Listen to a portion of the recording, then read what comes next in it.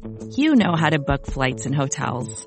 All you're missing is a tool to help you plan that unbelievable travel experience. That's why you need Viator. Book guided tours, excursions, and more in one place. There are over 300,000 travel experiences to choose from, so you can find something for everyone. And Viator offers free cancellation and 24/7 customer support for worry-free travel. Download the Viator app now and use code Viator10 for 10% off your first booking in the app. Find travel experiences for you. Do more with Viator.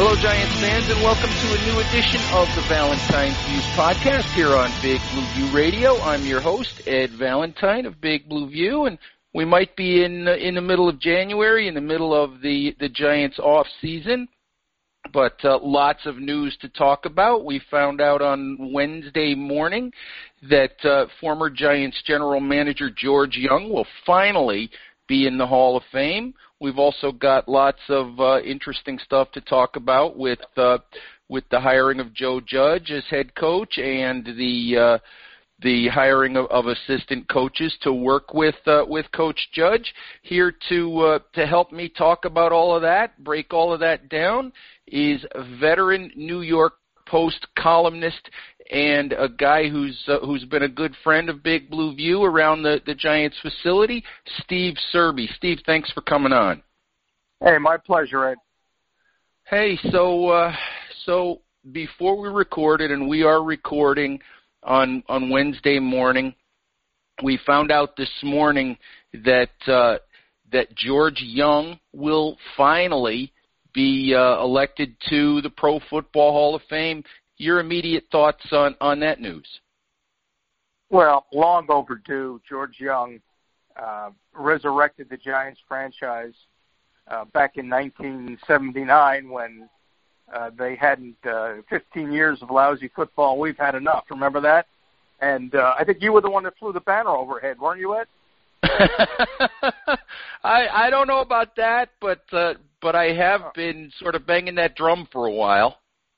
Yeah, you know, everybody, many Giant fans, any Giant fans that know the history of the franchise know about the fumble and the fans flying that banner over Giant Stadium, and the franchise was in absolute disarray.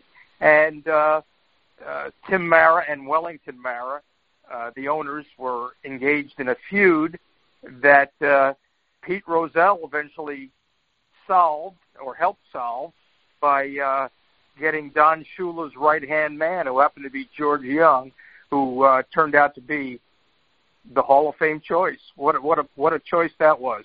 Changed the course of Giants history, brought 2 Super Bowls, brought Phil Simms in 1979 and Lawrence Taylor in 1981, and then later on Michael Strahan in 92, I believe. And also, don't forget Mark Bavaro was a 4th-round pick. Now, Young made his mistakes like everyone else. Jared Bunch was a 1st-round pick. Eric Moore was a 1st-round pick. The year that Jumbo Elliott was a 2nd-round pick. Derek Brown, the tight end, all 1st-round mistakes.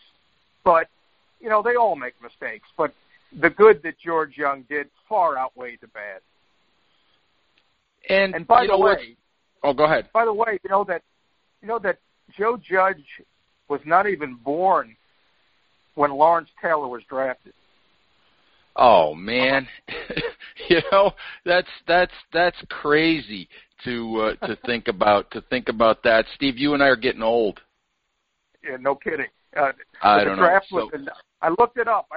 I knew you wanted to have me on, and the Lawrence Taylor draft was in April of '81, and Joe Judge was born New Year's Eve, 1981. Wow. So brand new era for the Giants, and you know, we'll get to that for a second. I did want to ask you one more George Young question before we before we talk about the hiring of Joe Judge. But it's interesting to me how George Young is still talked about around the Giants facility, how it still feels like, although the game has changed and the people have changed, it still feels a lot like George Young has an impact on the way the Giants do things. Well, yeah, because after George Young came Ernie Accorsi, and they were buddies, and they were philosophically aligned. Parcells was philosophically aligned with George Young. Tom Coughlin was philosophically aligned with Parcells. Dave Gettleman is philosophically aligned with Coughlin and Young and Parcells. They all believe bigger is better. It was George Young who coined the phrase "dance of the elephants." He wanted to win in the trenches, and the Giants under Gettleman certainly believe that way. Now the game has changed, obviously, but it's the Northeast Carter smash mouth approach that the Giants still cling to. And we will. Oh, go ahead. No, I was going to say. By the way, do you know? Guess who Tim Mara wanted as the GM before George Young was reached as the solution? Tim Mara wanted Gil Brandt. Well, that wouldn't have worked out so bad. No, probably wouldn't have been. But Gil Brandt's still going strong. But that was interesting. I thought that was very interesting. Gil Brandt would have been a great choice too, but no complaints with the Hall of Famer George Young. Young always. I remember he used to say when he was looking for a head coach. Now Ray Handley was a mistake, obviously, after Parcells left. But what he was looking for in a head coach was someone who was maladjusted and a masochist, somewhat of a masochist, and someone with thick skin. Now Ray Handley didn't pass those tests at all, and then he had a pivot to Dan Reeves, who was his third choice after Coughlin and Dave Wannstedt turned the job down. Wannstedt ended up coaching the Bears. Coughlin ended up going back to Boston College. But look, the guy's a Hall of Famer. George Young should have been in years ago. All right. So, speaking, we talked a little bit about Joe Judge, and I don't know if he passes the George Young maladjusted test, but the first thing I wanted to ask you is, before we even talk about Judge, how long have you been at the Post now? Well, 1972 was my first year before you were born, and I've been at the Post ever since, except for a brief excursion at the New York Daily News in 93 for 16 months in 93 and part of 94. So first of all, I have to say that, thank you for making me a whole lot younger than I actually am. But beside the point, I just kind of wanted to establish that in case people weren't sure how long you had been there. You've been through a whole lot of these coaching changes, in New York with different New York sports teams, with the Jets, with the Giants, and whatever. Do you have any idea how many of these you've actually been through? You mean in all sports? I'd say 10,576, I believe it is now. Yeah, well, lately, a lot. Lately, we haven't seen much winning in New York sports lately, so except for the Yankees. The Yankees had Girardi for a decade, and now it looks like they should have Aaron Boone there for a while too. But beyond that, the Mets are probably on the verge of, I would guess, firing Carlos Beltran for his involvement in that sign stealing fiasco. So I've seen a lot of turnover in a lot of franchises. A lot of upheaval.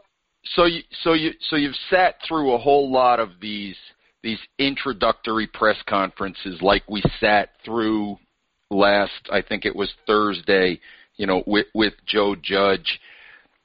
And when you think about these press conferences, before we get to what he said and how he said it, just in your perspective, in your experience, do these introductory press conferences and what gets said and what kind of impression a coach makes, do they matter?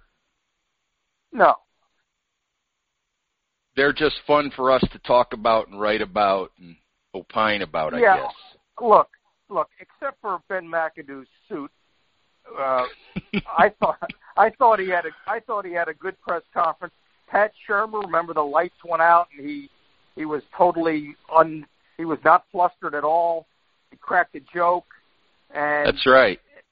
Most everyone. It's hard not to win the press conference because the fan base is always looking for change, for somebody new and exciting, because there's a reason that there's a new coach, because the previous coach didn't win. So if you can't win the press conference, then you've got no chance at all.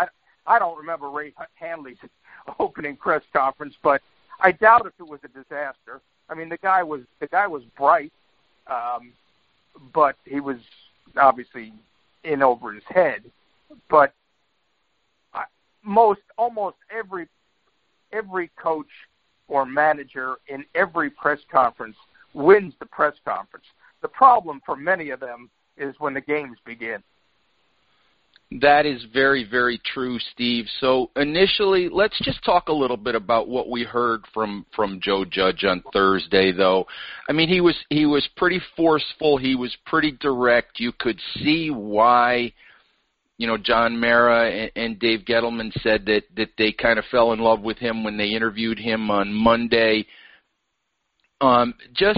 Your thoughts in general on what we heard from him last week. Well, he looked like a very, to me, I mean, people made the comparison to Tom Coughlin's opening or introductory press conference. I looked at him and I saw a big, commanding presence that reminded me of Bill Parcells, actually.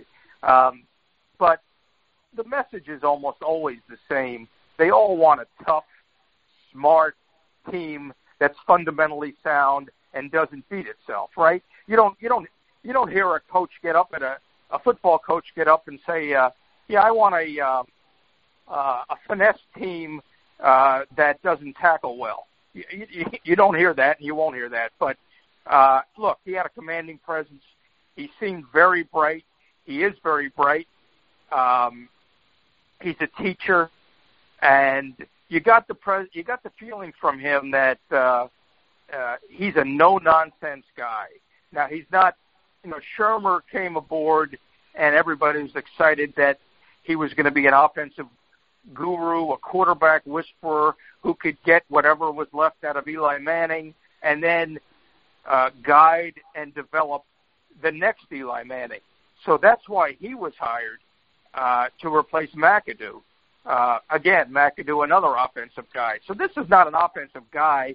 He's going to need a Jason Garrett or someone of that ilk, I believe, to bring along Daniel Jones. That's a very important hire. But this is an overseer. This is the CEO that Dave Gettleman talked about when he hired Pat Shurmur.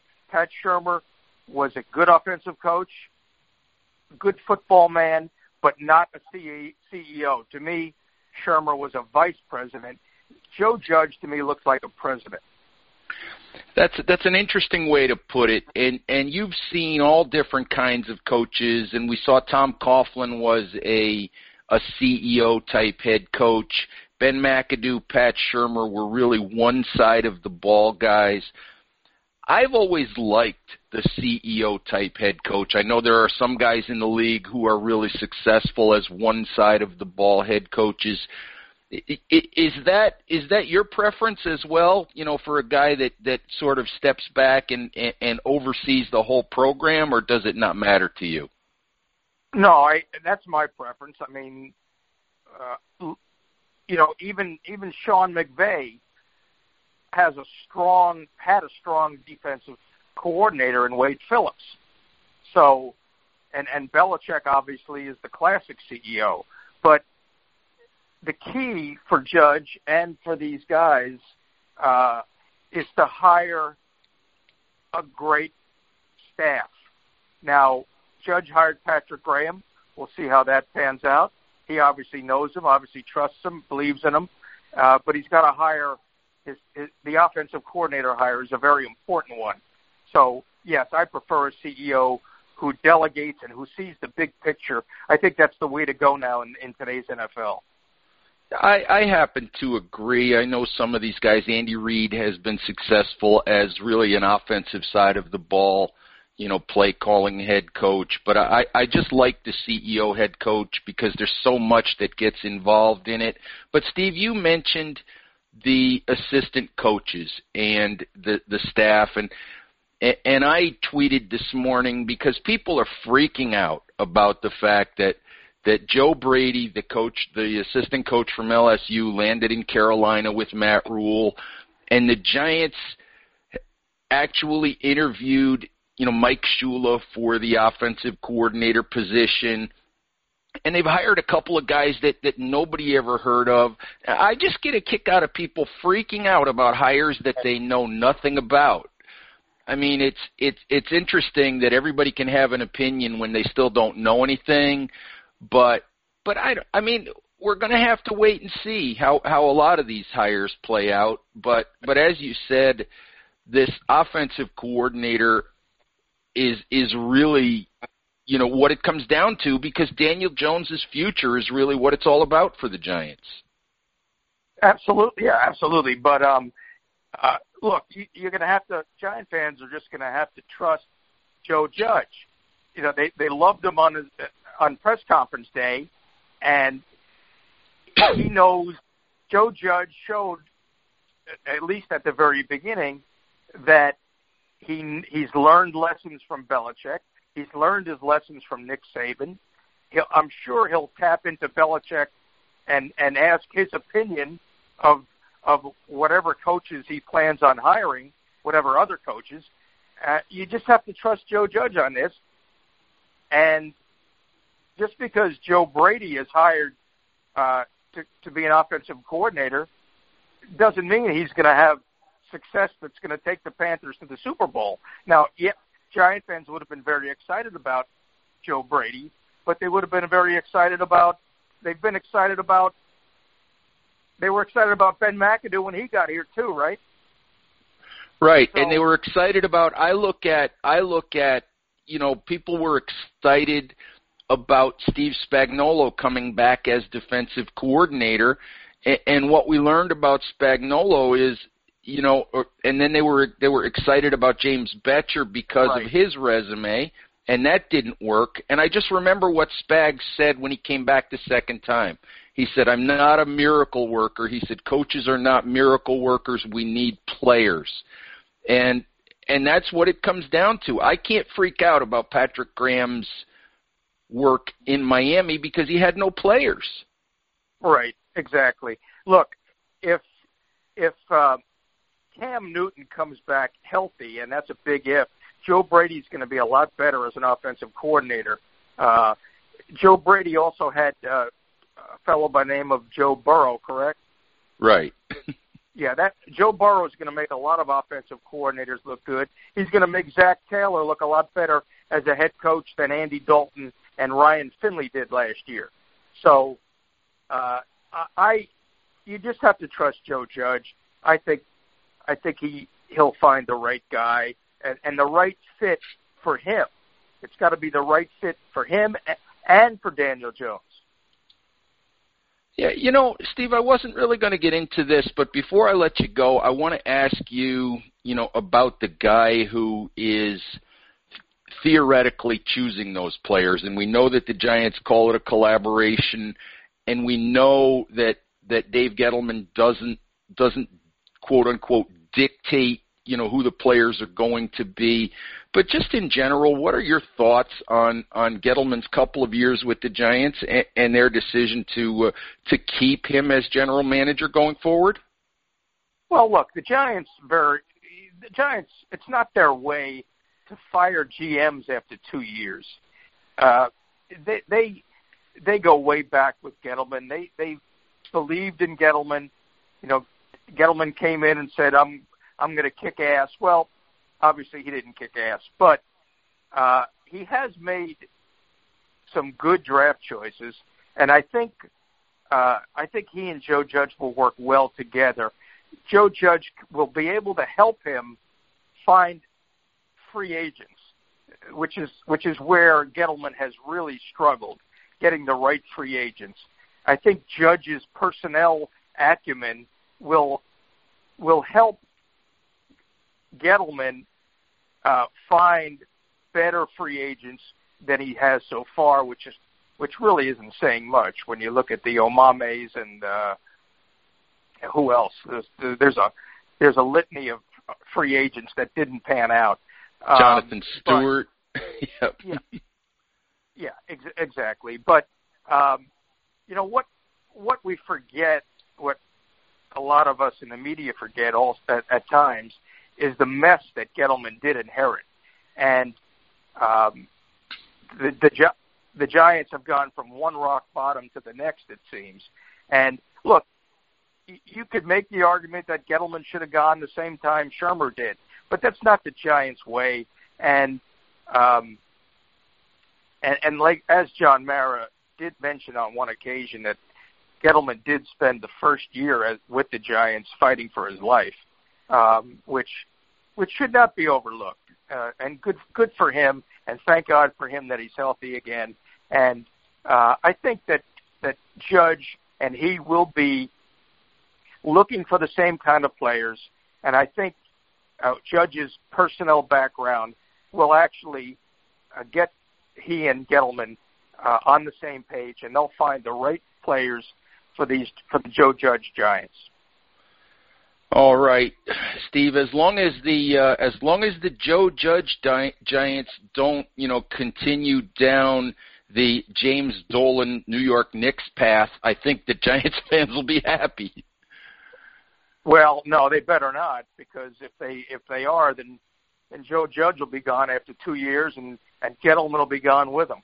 No, look, Gettleman said at that press conference, at Joe Judge's press conference, that we're not as far away as people think. Now, a lot will depend on a lot of those young defensive players, the Dexter Lawrences and the Lorenzo Carters, and those young defensive backs developing under the next head coach, under Judge and Patrick Graham. So we'll see. I mean, they do have some young players that they need to develop, while Daniel Jones takes that second-year leap that we all thought Sam Darnold would, except Darnold, of course, you just pray that Daniel Jones does not come down with mono. That's all I can say. Yeah, let's not go there. Mono or some other unique way to miss games in his second year. And they have the fourth pick in the draft. Who do you want them to draft, Ed? Well, at this point, it's either got to be an offensive tackle or Isaiah Simmons, the linebacker / hybrid kind of player, who I think when I listen to Joe Judge talk about the kind of players he wants, I think about Isaiah Simmons. I don't know. Well, I don't know about you, yeah, but I think about Simmons. Well, one of my sports editors wants the Giants to draft Isaiah Simmons. The esteemed Mark Hale, my right hand man in the one of my right hand men. But then again, it's been how many years now since the Giants drafted Carl Banks? 1984, last linebacker they picked in the first round. Yeah, it's amazing. I mean, the linebacker position is one that Giants fans scream about so much, but the reality of it is when you look at defenses, and I like Simmons not specifically because he's a linebacker, but because he's more of what coaches nowadays call a chess piece, guy that you can move around. But the linebacker position per se, as you and I, kind of learned what a linebacker is, that really doesn't exist anymore, or it's not as important as it used to be. Right, but look at the cast of characters the Giants have returning at linebacker. Who are they? Other than Ryan Connolly, I couldn't tell you. Exactly. Well, that's one argument for drafting an Isaiah Simmons, I guess. The guy's a playmaker. That's his position, playmaker. But again, since they haven't drafted a linebacker in the first round since 1984, and again, the top priority, if there's an offensive tackle that's rated equally with Isaiah Simmons, you've got to protect your franchise quarterback, especially since somebody's going to need to block Chase Young for the next decade. Yeah, that is very true. But it's funny because that's another thing that, as much as Dave Gettleman talks about hog mollies and loves hog mollies and all of that, I don't think he has ever drafted a tackle in the first round in his time in Carolina or with the Giants as GM. Yeah, he likes drafting running backs in the first round, I've noticed. Yeah, which let's not do that again. Let's not do that again. The Giants have their running back, so let's not do that again. No, you won't have to worry about that. But McCaffrey, you picked McCaffrey the year before you picked Barkley, and those two have worked out pretty well, I might add. But, look, just because he hasn't traded down either. Maybe this year he trades down if the Dolphins want to come up and take Tua or Justin Herbert. He's sitting there at 4. The Dolphins are at 5. Maybe he can bluff the Dolphins into trading up to 4. That's a Belichick philosophy right there for you as well. So the Giants being at 4 with quarterback needy teams right below them does put them in an interesting spot. We'll see how that plays out. Yeah, then they need some offensive line help. They need a pass rusher. They need linebackers, like you said. So Joe Judge has his work cut out for him. But priority number 1 right now is to get an experienced offensive coordinator for Daniel Jones. Exactly. Hey, Steve, last question for you before I let you go. It's been kind of amazing to me as the season wound down and as we've gotten away from the season. It's a little bit amazing that the 16-year career of Eli Manning and the probable end of that career with the Giants and probably the end of his NFL career has all sort of been an afterthought, because of the way things went down. Just, as a final thing here, just to offer your thoughts on the career that Eli Manning had with the Giants. Well, I was there when he first put on the Chargers cap, and then less than an hour later, I believe it was, he switched to the Giants cap because he didn't want to play in San Diego. It turns out Ernie Accorsi obviously drafted Eli Manning. So in an indirect way, you can credit George Young for drafting Eli Manning because Accorsi was George Young's hand-picked assistant, succeeded George Young. And so Eli's a first-ballot Hall of Famer in my view, not only for the 2 Super Bowls, but for his 210-game Ironman streak, which should not have ended at 210, as we all know. But a guy that showed up for his team every single day and set an example of class and grace under pressure and how you handle being the face of a franchise in the New York market. Yes, he was 117 and 117, but he was so clutch, and his teammates revere him to this day, old and young. So there's no doubt in my mind he's a Hall of Famer. What do you think, Ed? Oh, I agree. I don't know if he's going to make it on the first ballot. I think he's a Hall of Famer. You know, personally, you know, people, because quarterbacks get more blame than they should and more credit than they should, people want to blame Eli Manning for the last 6 or 7 years with the Giants. And in my view, and I'm interested to see if you agree with this, my view is that the Giants as an organization let Eli Manning down far more than he ever let them down. Oh, I agree 100%. I mean, you know, you could go back to the Eric Flowers draft and keeping him there for 3 years. That didn't help. And they've had a revolving door. It seems like they've had a revolving set of offensive linemen ever since that Snee, Soibert, Deal, O'Hara, McKenzie era. And, you know, Eli obviously was a statue later on in his career, and he's not the modern-day guy that can improvise and get out of the pocket. We know all that. So he needs an offensive line that can keep him upright. And when Dave Gettleman got here, he said, we got to fix the offensive line. Well, he didn't fix it. He upgraded it a little bit, but he didn't fix it enough. And by that time, Eli was 37, and his best years were clearly behind him. So there was an opportunity after that Super Bowl 46. There was about a 3 or 4 year period where Eli could have won another Super Bowl with better help in front of him and around him, no question. All right, Steve. I will as well. You know, he was always available, always accessible. You know, so many quarterbacks nowadays speak one day a week and then they don't want to be bothered. Eli, if you had a question for him on a Friday, you could go up to him. He was such a gentleman, and he'll be missed throughout that building.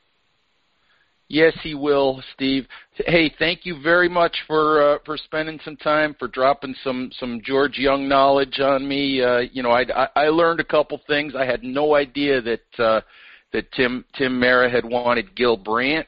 So appreciate your dropping some knowledge on us, and we'll have to do this again. All right, anytime, Ed. Thank you. Keep up the good work. Thanks. Thanks, Steve. Appreciate it. All right, Giants fans, that's our show for today. Our thanks to Steve Serby for joining us and dropping some knowledge on us.